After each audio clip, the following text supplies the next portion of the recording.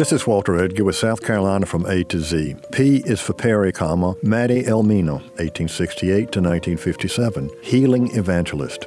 A native of Oconee County, Perry grew up in Greenville and Spartanburg counties. At age 12, she was converted at the Bethel camp meeting and dedicated herself to God. She began working at the 12-mile campground in Pickens, praying and working for those seeking salvation. After completing studies at Williamston Female College, she applied to the Methodist Church to do city missionary work. The Methodist Board of Commissions then turned down her application to be a missionary in China. So she began to hold revivals with various holiness evangelists around South Carolina and Georgia. Perry recorded meetings in Columbia, Dillon, Latta, Brownsville, and McCall, as well as elsewhere across the country.